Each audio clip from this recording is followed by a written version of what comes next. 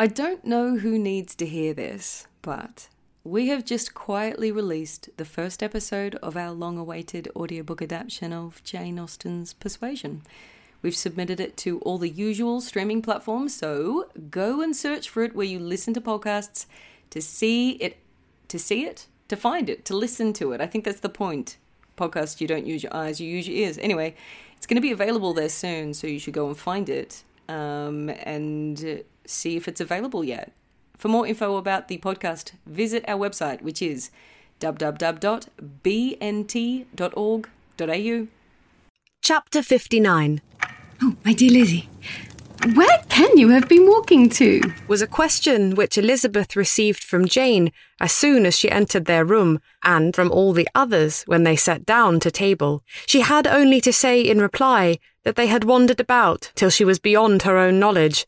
She coloured as she spoke, but neither that nor anything else awakened a suspicion of the truth.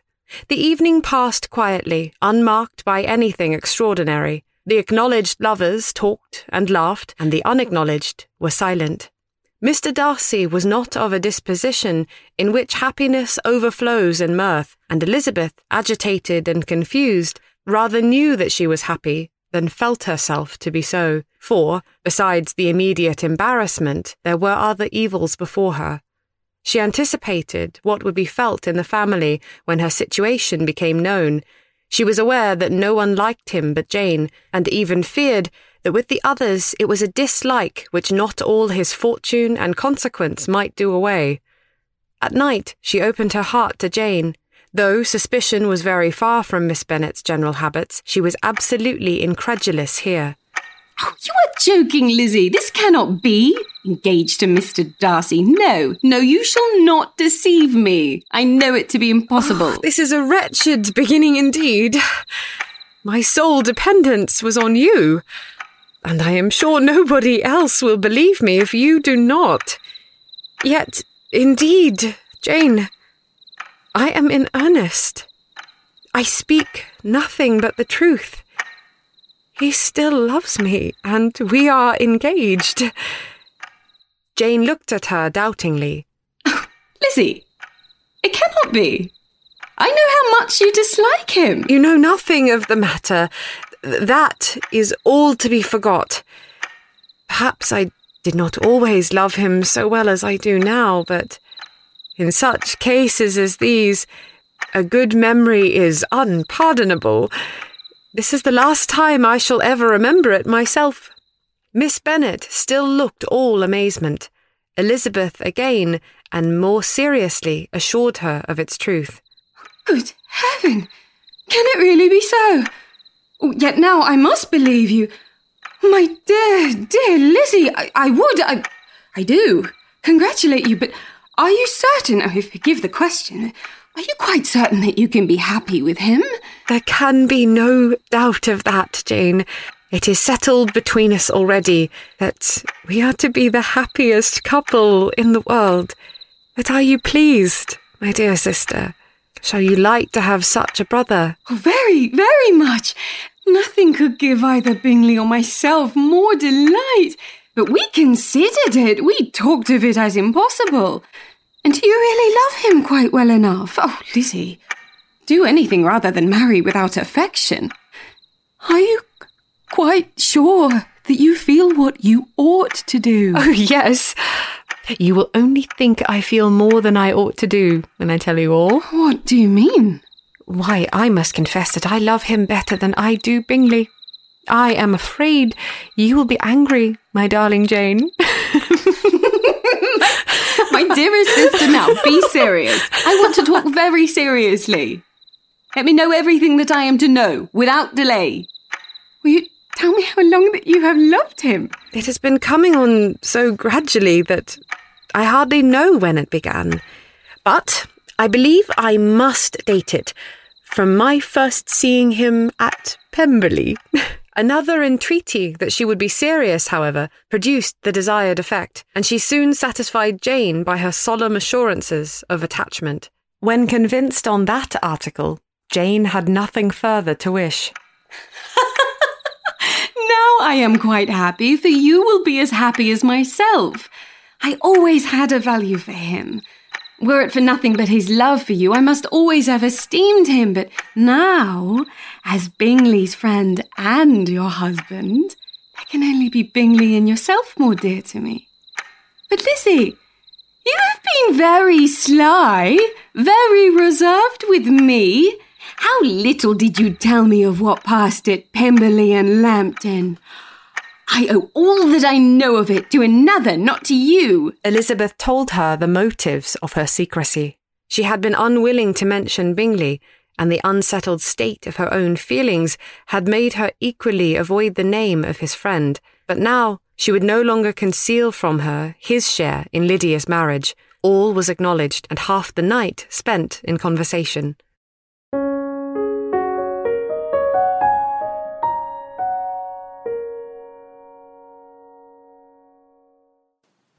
Good gracious! Cried Mrs. Bennet as she stood at the window the next morning. If that disagreeable Mr. Darcy is not coming here again with our dear Bingley, what can he mean by being so tiresome as to be always coming here? I had no notion but he would go a-shooting or something or other, and not disturb us with his company. What shall we do with him? Lizzie, you must walk out with him again, that he may not be in Bingley's way. Elizabeth could hardly help laughing at so convenient a proposal, yet was really vexed that her mother should be always giving him such an epithet. As soon as they entered, Bingley looked at her so expressively and shook hands with such warmth as left no doubt of his good information, and soon afterwards said aloud, Mrs. Bennet, have you no more lanes hereabouts in which Lizzie may lose her way again today? I advise Mr. Darcy and Lizzie and Kitty to walk to Oakham Mount this morning. It is a nice, long walk, and Mr. Darcy has never seen the view. It may do very well for the others, but I am sure it will be too much for Kitty. Won't it, Kitty? Oh, but it is so long a walk. I own I had much rather stay at home, Kitty replied. Darcy professed a great curiosity to see the view from the mount, and Elizabeth silently consented. As she went upstairs to get ready, Mrs. Bennet followed her, saying, I am quite sorry, Lizzie, that you should be forced to have that disagreeable man all to yourself. But I hope you will not mind it. It is all for Jane's sake, you know, and there is no occasion for talking to him, except just now and then. So do not put yourself to inconvenience. During their walk, it was resolved that Mr. Bennet's consent should be asked in the course of the evening. Elizabeth reserved to herself the application for her mother's. She could not determine how her mother would take it, sometimes doubting whether all his wealth and grandeur would be enough to overcome her abhorrence of the man. But whether she were violently set against the match or violently delighted with it, it was certain that her manner would be equally ill adapted to do credit to her sense, and she could no more bear that Mr. Darcy should hear the first raptures of her joy than the first vehemence of her disapprobation.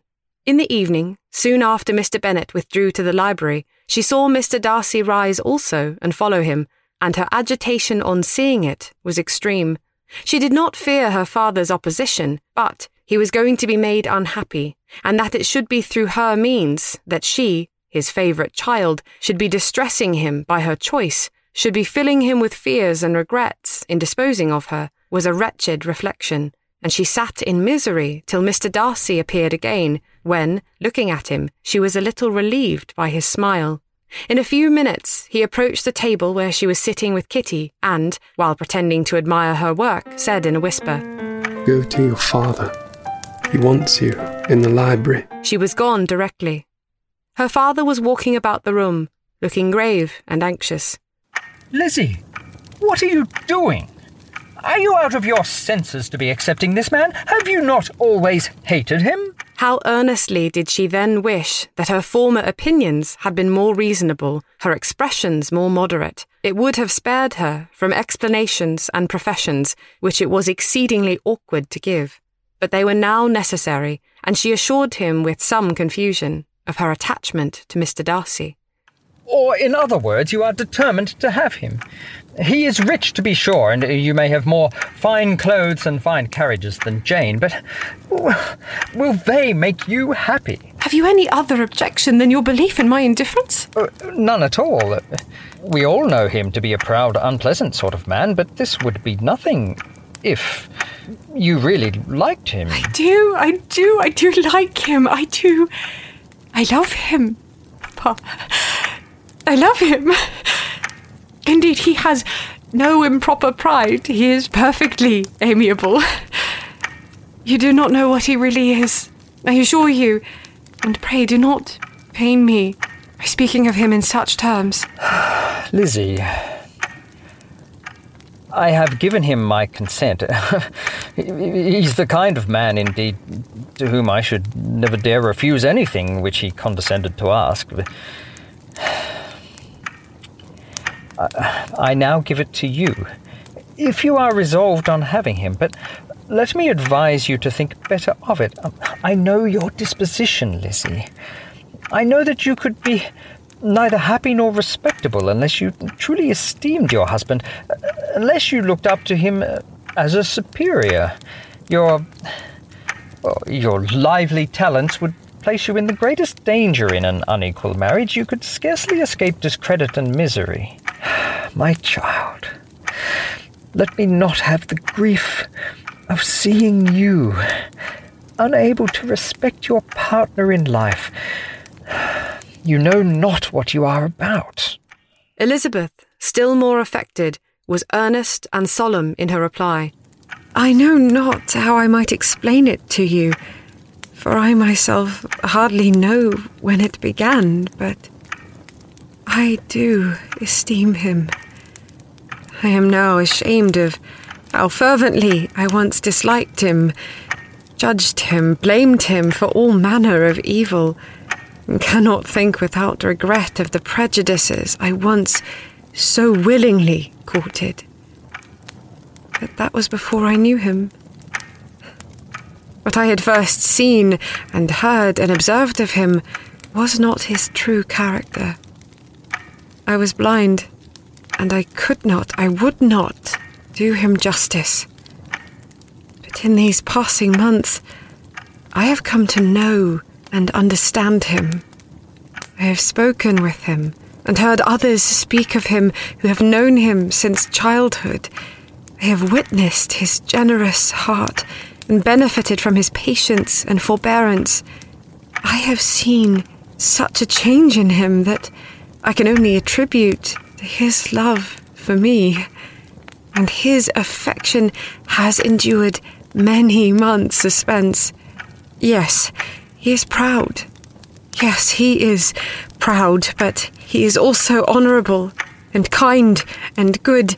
He has my respect and gratitude, and he loves me in spite of my follies, as I love him in spite of his, for I do love him, Papa, and he is my choice. But for me to be truly happy, I must have your consent. At length, she did conquer her father's incredulity and reconcile him to the match. Well, my dear, I have no more to say. If this be the case, he deserves you. I could not have parted with you, my Lizzie, to anyone less worthy. To complete the favourable impression, she then told him what Mr. Darcy had voluntarily done for Lydia. He heard her with astonishment. This is an evening of wonders indeed. And so Darcy did everything, made up the match, gave the money, paid the fellow's debts, and got him his commission. Oh, so much the better. It will save me a world of trouble and economy. Had it been your uncle's doing, I must and would have paid him, but these violent young lovers carry everything their own way. I shall offer to pay him tomorrow. He will rant and storm about his love for you, and there will be an end of the matter.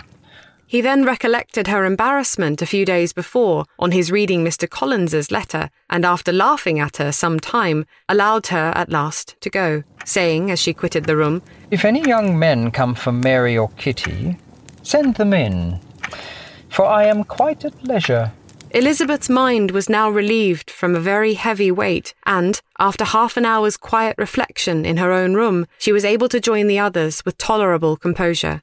Everything was too recent for gaiety, but the evening passed tranquilly away. There was no longer anything material to be dreaded, and the comfort of ease and familiarity would come in time. When her mother went up to her dressing room at night, she followed her and made the important communication. Its effect was most extraordinary.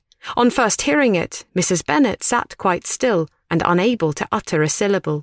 Nor was it under many, many minutes that she could comprehend what she heard, though not in general backward to credit what was for the advantage of her family, or that came in the shape of a lover to any of them. She began, at length, to recover, to fidget about in her chair, to get up and sit down again, to wonder and to bless herself. Good gracious Lord, bless me! Only think, dear me, Mr. Darcy, who would have thought it? And is it really true? Oh, my sweetest Lizzie, how rich and how great you will be! Oh, what pin money, what jewels!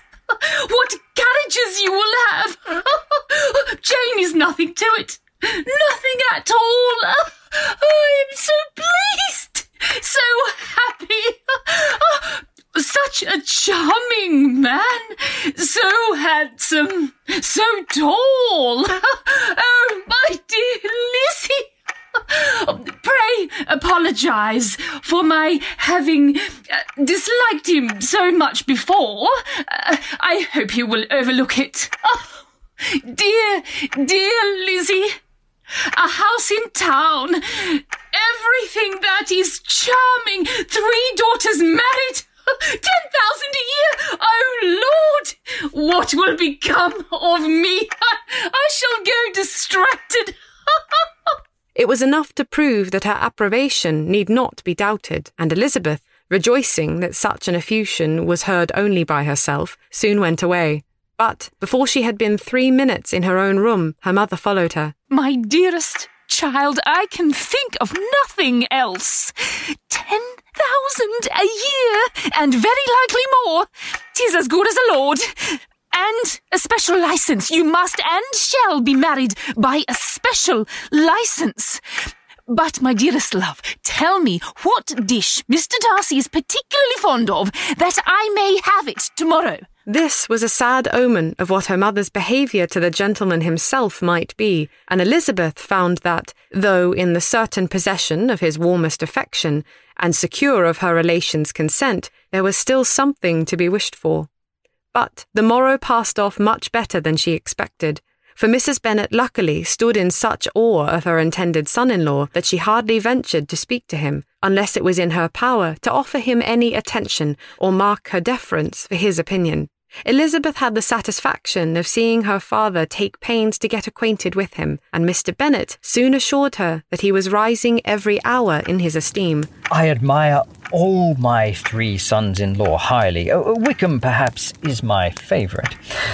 But I think I shall like your husband quite as well as Jane's. Chapter 60. Elizabeth's spirits soon rising to playfulness again, she wanted Mr. Darcy to account for his having ever fallen in love with her. How could you begin?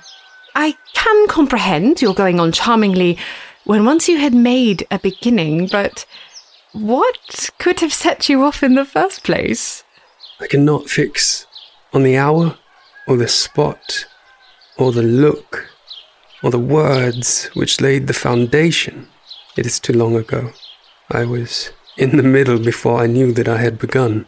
My beauty, or my tolerable beauty, you had early withstood I was not handsome enough to tempt you.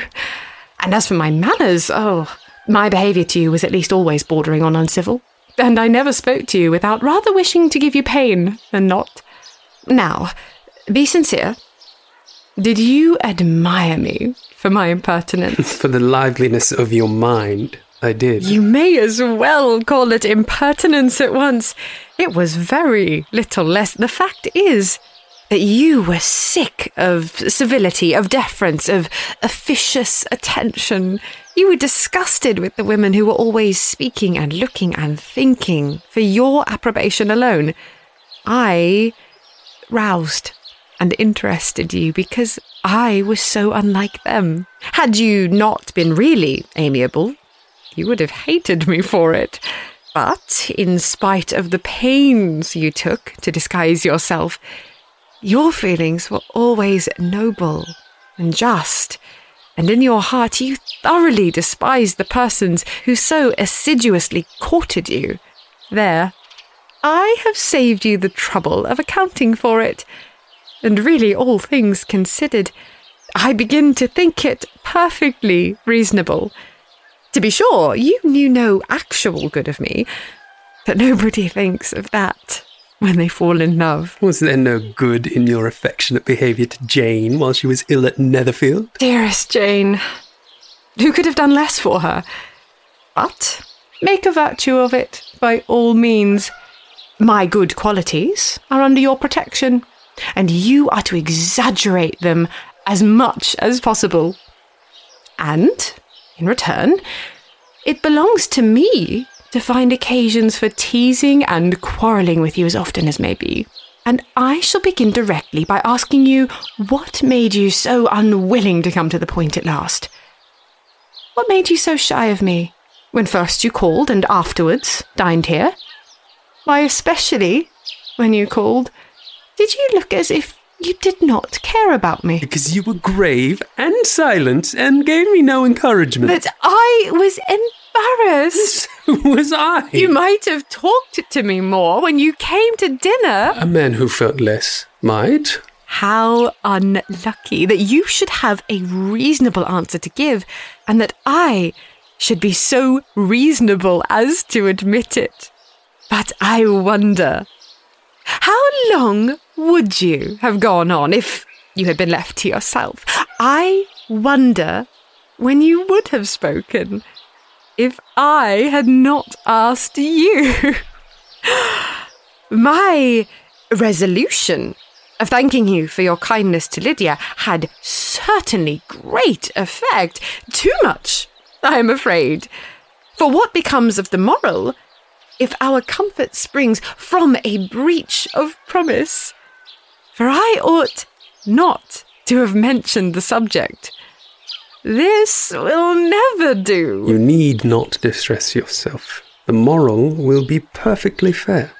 Lady Catherine's unjustifiable endeavours to separate us were the means of removing all my doubt. I am not indebted for my present happiness to your eager desires of expressing your gratitude. I was not in a humour to wait for any openings of yours. My aunt's intelligence had given me hope, and I was determined at once to know everything. Lady Catherine has been of infinite use, which ought to make her happy, for she loves to be of use. But tell me, what did you come down to Netherfield for? Was it merely to ride to Longbourn and be embarrassed? Or had you intended any more serious consequence? My real purpose was to see you and to judge if I could, whether I might ever hope to make you love me. My avowed one, or what I avowed to myself, was to see whether your sister was still partial to Bingley, and if she were, to make the confession to him which I have since made. Shall you ever have courage to announce to Lady Catherine what is to befall her? I am more likely to want more time than courage, Elizabeth, but it ought to be done, and if you will give me a sheet of paper, it shall be done directly. And if I had not a letter to write myself, I might sit by you and admire the evenness of your writing, as another young lady once did. But I have an aunt too, who must not be longer neglected. From an unwillingness to confess how much her intimacy with Mr. Darcy had been overrated, Elizabeth had not yet answered Mrs. Gardiner's long letter, but now, having that to communicate, which she knew would be most welcome, she was almost ashamed to find that her uncle and aunt had already lost 3 days of happiness, and immediately wrote as follows. I would have thanked you before, my dear aunt, as I ought to have done, for your long, kind, satisfactory detail of particulars, but, to say the truth, I was too cross to write. You supposed more than really existed, but now suppose as much as you choose. Give a loose rein to your fancy. Indulge your imagination in every possible flight which the subject will afford. And unless you believe me actually married, you cannot greatly err. You must write again very soon, and praise him a great deal more than you did in your last. I thank you again and again for not going to the lakes. How could I be so silly as to wish it? Your idea of the ponies is delightful. We will go round the park every day.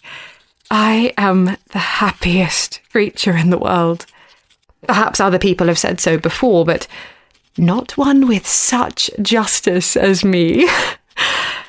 I am happier even than Jane.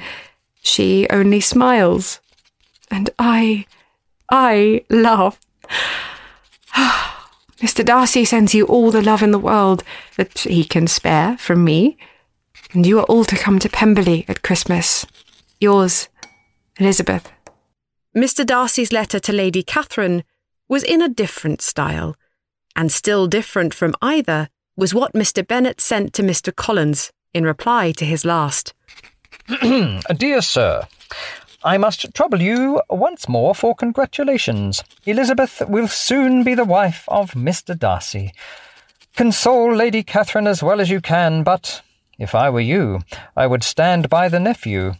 He has more to give. Yours sincerely, etc. Miss Bingley's congratulations to her brother on his approaching marriage were all that was affectionate and insincere. She even wrote to Jane on the occasion to express her delight and repeat all her former professions of regard. Jane was not deceived, but she was affected, and though feeling no reliance on her, could not help writing her a much kinder answer than she knew was deserved. The joy which Miss Darcy expressed on receiving similar information was as sincere as her brother's in sending it. 4 sides of paper were insufficient to contain all her delight and all her earnest desire of being loved by her sister. Before any answer could arrive from Mr. Collins, or any congratulations to Elizabeth from his wife, the Longbourn family heard that the Collinses were come themselves to Lucas Lodge.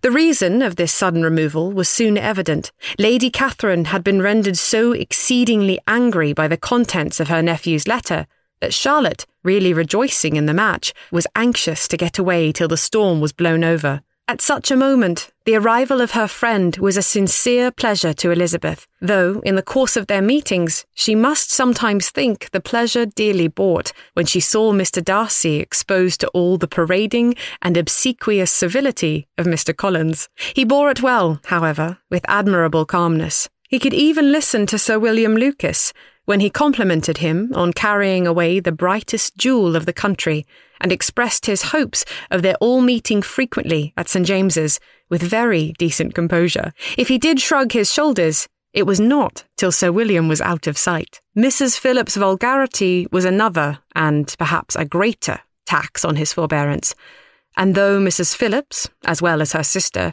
stood in too much awe of him to speak with the familiarity which Bingley's good humour encouraged, yet, whenever Mrs. Phillips did speak, she must be vulgar. Nor was her respect for him, though it made her more quiet, at all likely to make her more elegant.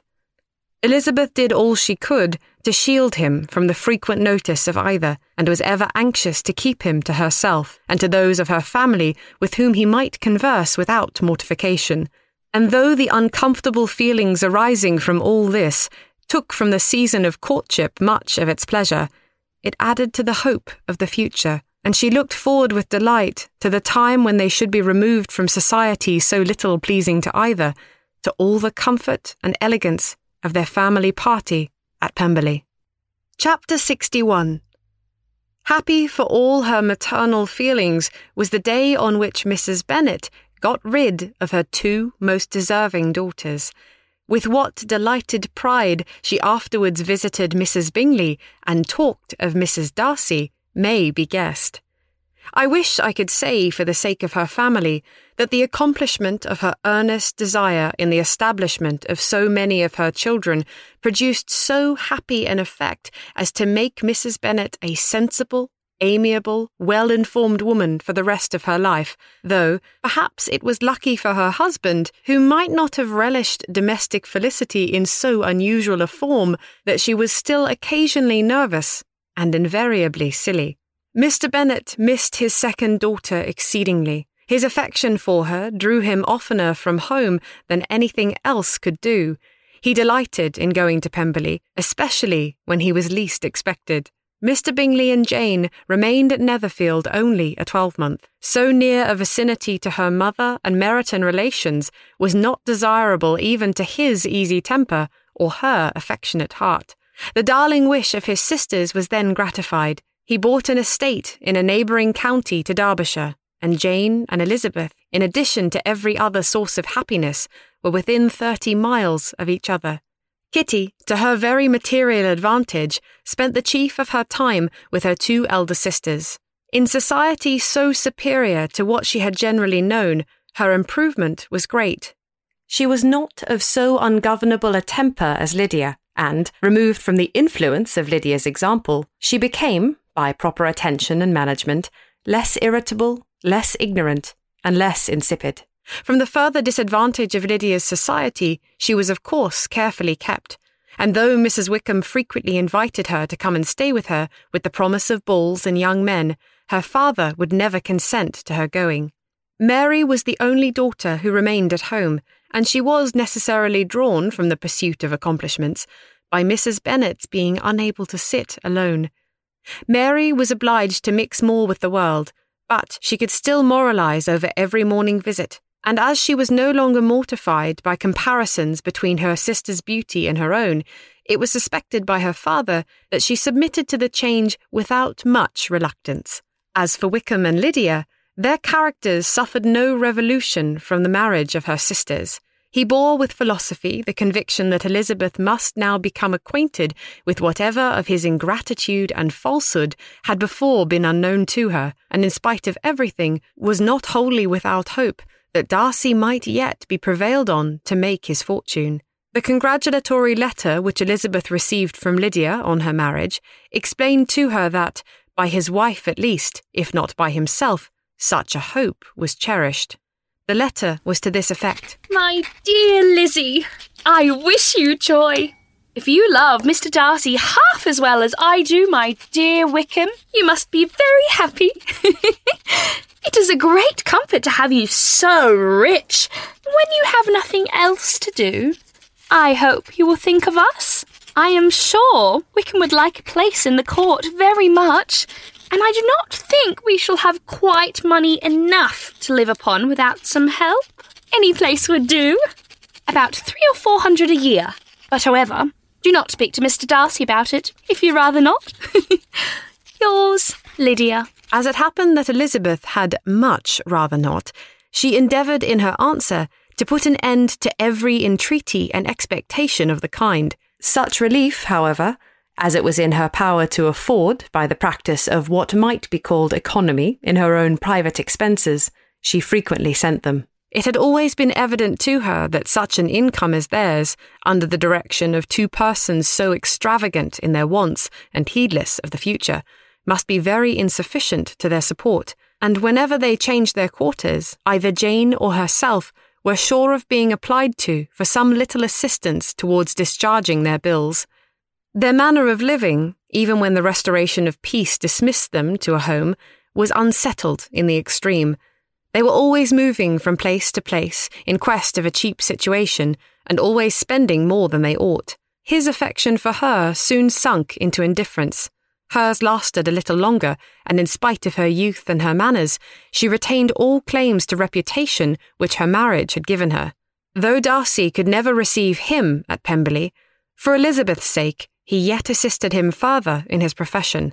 Lydia was occasionally a visitor there, when her husband was gone to enjoy himself in London or Bath, and with the Bingleys, they both of them frequently stayed so long that even Bingley's good humour was overcome, and he proceeded so far as to talk of giving them a hint to be gone. Miss Bingley was very deeply mortified by Darcy's marriage, but as she thought it advisable to retain the right of visiting at Pemberley, she dropped all her resentment, was fonder than ever of Georgiana, almost as attentive to Darcy as heretofore, and paid off every arrear of civility to Elizabeth. Pemberley was now Georgiana's home, and the attachment of the sisters was exactly what Darcy had hoped to see. They were able to love each other even as well as they intended. Georgiana had the highest opinion in the world of Elizabeth, though, at first, she often listened with an astonishment bordering on alarm at her lively, sportive manner of talking to her brother. At first, my dear sister, I confess I was not entirely certain what to make of you. Of course, my brother held you in such esteem that I could not doubt it, and you have always shown me such kindness and consideration. Could not help but feel affection for you of my own account.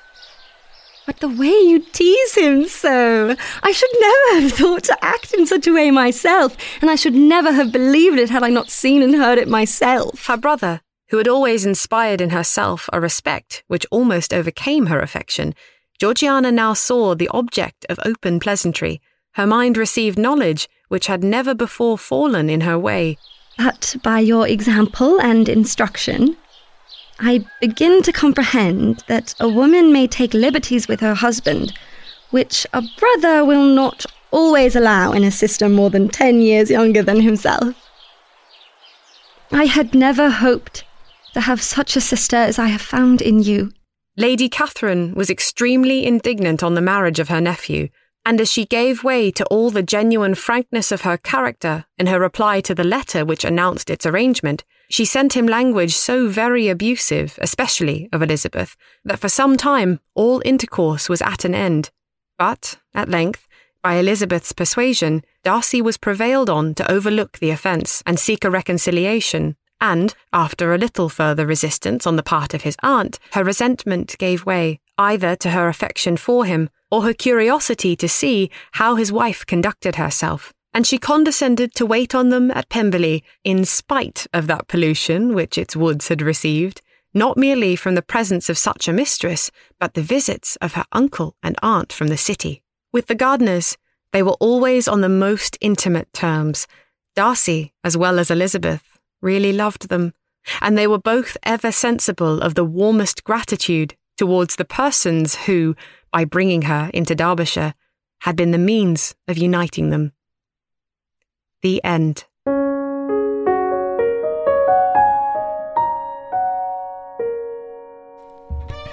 Thank you for joining us for the final episode of Ballarat National Theatre's adaptation of Pride and Prejudice by Jane Austen. This production was directed by Liana Skews, narrated by Olivia French, and prepared for production by Elizabeth Bradford, Olivia French, Liana Skews, and Marley Vanderbail. This episode features the voices of Olivia French, Paul Roberts, Liana Skews, James Owl, Amelia Pawsey, Liz Hardiman, Chris Hiscock, Daisy, Kate Kennington, and Tess Parker. As a final credits for our full production, the entire cast were as follows. Olivia French as Elizabeth Bennet. On the third morning after his arrival in Hertfordshire... Liana Skews as Jane Bennet. It would be unpardonable in... Unpardonable. Pish posh. Amelia Pawsey as Kitty Bennet. And my Aunt Phillips is sure it would do me a great deal of good. Liz Hardiman as Mrs. Bennet. Good gracious! Mr. Darcy! Chris Hiscock as Mr. Bennet. Lydia will never be easy until she has exposed herself in some public place or other. Kiralee McCullough as Mary Bennet. I should be... My stomach just went. I can't take this seriously now. Or I might change how I say that word. Mwahahaha. Daisy Kate Kennington as Lydia Bennet. We shall all... No. Ryan O'Connor as Mr. Darcy. If your feelings are still what they are. James Owl as Mr. Darcy. If your feelings are still what they were last April, tell me so at once. I'm going to take my scooter. Jolan Walker as Colonel Fitzwilliam. We are speaking of music, madam. Tess Parker as Georgiana Darcy and the Lady Party Guest. The men shan't come and part us. I am determined. Paul Roberts as Charles Bingley. Kitty. Well, your mother is going to be delighted. Marley Vanderbail as Caroline Bingley. She will always be at Pemberley with you. Oh, excuse me. Lana Spencer as Louisa Hurst. Oh, I will call for cat. Bleh, bleh. Elliot Gale as Mr. Wickham. To be sure, it would have been such a thing for me. Ali Krieg as Lady Catherine. Miss Bennet, do you know who I am? Shannon Nichols as Mr. Collins. Marriage? What was that? Maybe it sounds better than it did in my head. Ebony McLean as Charlotte Lucas. Poor Eliza, to be only just tolerable. Nick Barker Pendry as Sir William Lucas. We have been passing them for some time, my dears. This is but a small section of the southern border of Lady Catherine de Bourgh's estate. Alana Denham Preston as Mariah Lucas. She hardly ever does. Was that like an American... What even was that? That was like a LA girl. Oh, Charlotte says she hardly ever does. It is the greatest of favours when Mr. Berg comes in. Pippa Assam as the Lucas and Gardner children. You went to care for us while Mama and Papa take their tour with Cousin Elizabeth. Tim Murphy as Mr. Gardner. If your master would marry, you might see more of him. And Kai as Mrs. Gardner. If it were merely a fine house richly furnished, I should not care about it myself. James Waite as Mr. Denny. Ah, the lovely Miss Bennet. Would you give me the pleasure of allowing me to introduce my friend, Mr. Wickham? Mary Rose McLaren as Mrs. Reynolds. Does that young lady know Mr. Darcy? Emma Wood as Mrs. Hill and Mrs. Phillips. He comes down on Thursday at the latest, very likely on Wednesday. Jordan Ryan as the butler. If you are looking for my master, ma'am. Olivia's dog Yuki, that likes to sometimes have his say. And sentimentally, the sound of the sliding door that Olivia closes at the start of every recording. This podcast was produced by Ballarat National Theatre on the lands of our traditional custodians, the Wathaurong people. Cast recordings for the production were made in the lands of the Wathaurong, Bunurong, Bidjigal, Woiwurrung, Wurundjeri and Dja Dja Wurrung people. Ballarat National Theatre acknowledges and pays respect to our traditional custodians and to their past, present and emerging leaders. This will not be the last you hear of us. You have all certainly been begging us to do another Austen. We have started plans for some already, and we'll update you on www.prideandprejudicepodcast.com with any announcements on that front. Until then, enjoy listening to Pride and Prejudice anytime you like, from start to, finally, the finish. And now, because the song is an absolute banger, enjoy our full, uncut theme song. Bye for now.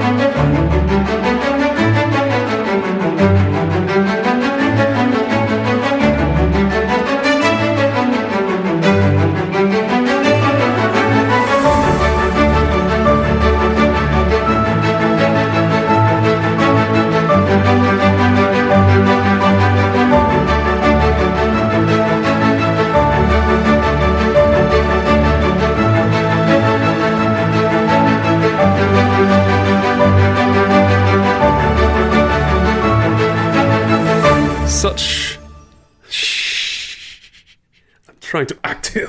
I'm trying to be emotionally engaged into the moment of most passion. Emma, most advantageous.